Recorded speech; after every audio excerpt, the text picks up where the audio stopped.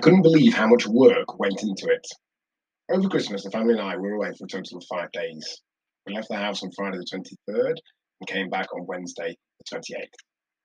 And whilst I really enjoyed those days, other than being ill for the first time in many years, it was mind blowing how much work went into making it happen beforehand and how much catching up needed to be done after, especially to say that we were mostly being cooked for by family.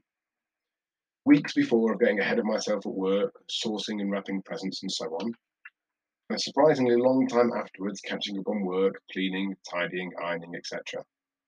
The ironing board didn't get away for about a week, as every time I caught up on it, the next load of washing had arrived.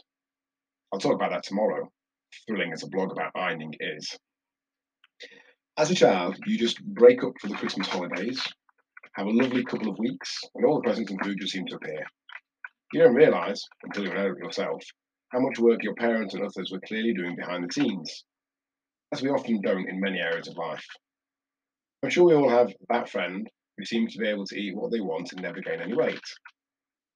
Yet we only see them eat somewhere between 1 and 5 times a week at most, completely missing the total consumed across the 168 hours, only having a partial idea at best of how much activity and exercise they do. Because ultimately, the research shows that when size and activity matched, there is minimal difference in our energy requirements. Or things seem to come so much more easy to others, and that others just seem to have better lives than we do.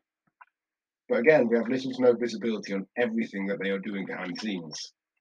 We just see that social media ready highlight reel version of people's lives, and attempt to think ours are somewhat less than.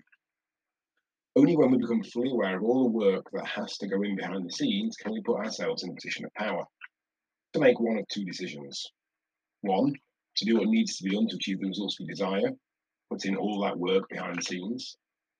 Two, become okay with not being willing to do that work and not getting those results, which is also fine. Or more likely, option three, settle on a result with a corresponding amount of work that we are willing to do. We can help with that and can guarantee, with an actual money back guarantee, that you'll be happy that you tried us out. myrise.co.uk/apply. But recognising what needs to be done, especially behind the scenes, is that essential first step to doing those things and achieving those results. Much love, John. Bet you can't wait for tomorrow's blog about ironing. Paul.